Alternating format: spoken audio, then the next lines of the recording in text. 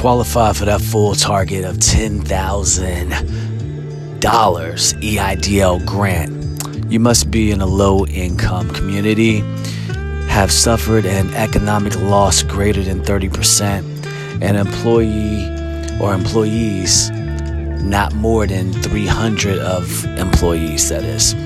So, in addition, the business must qualify as an eligible entity as defined to the CARES Act, all right, y'all? So, a small business, what they call an ESOP, tribal concern, with fewer than 500 employees will qualify. And the individual who operates under a sole proprietorship will also qualify.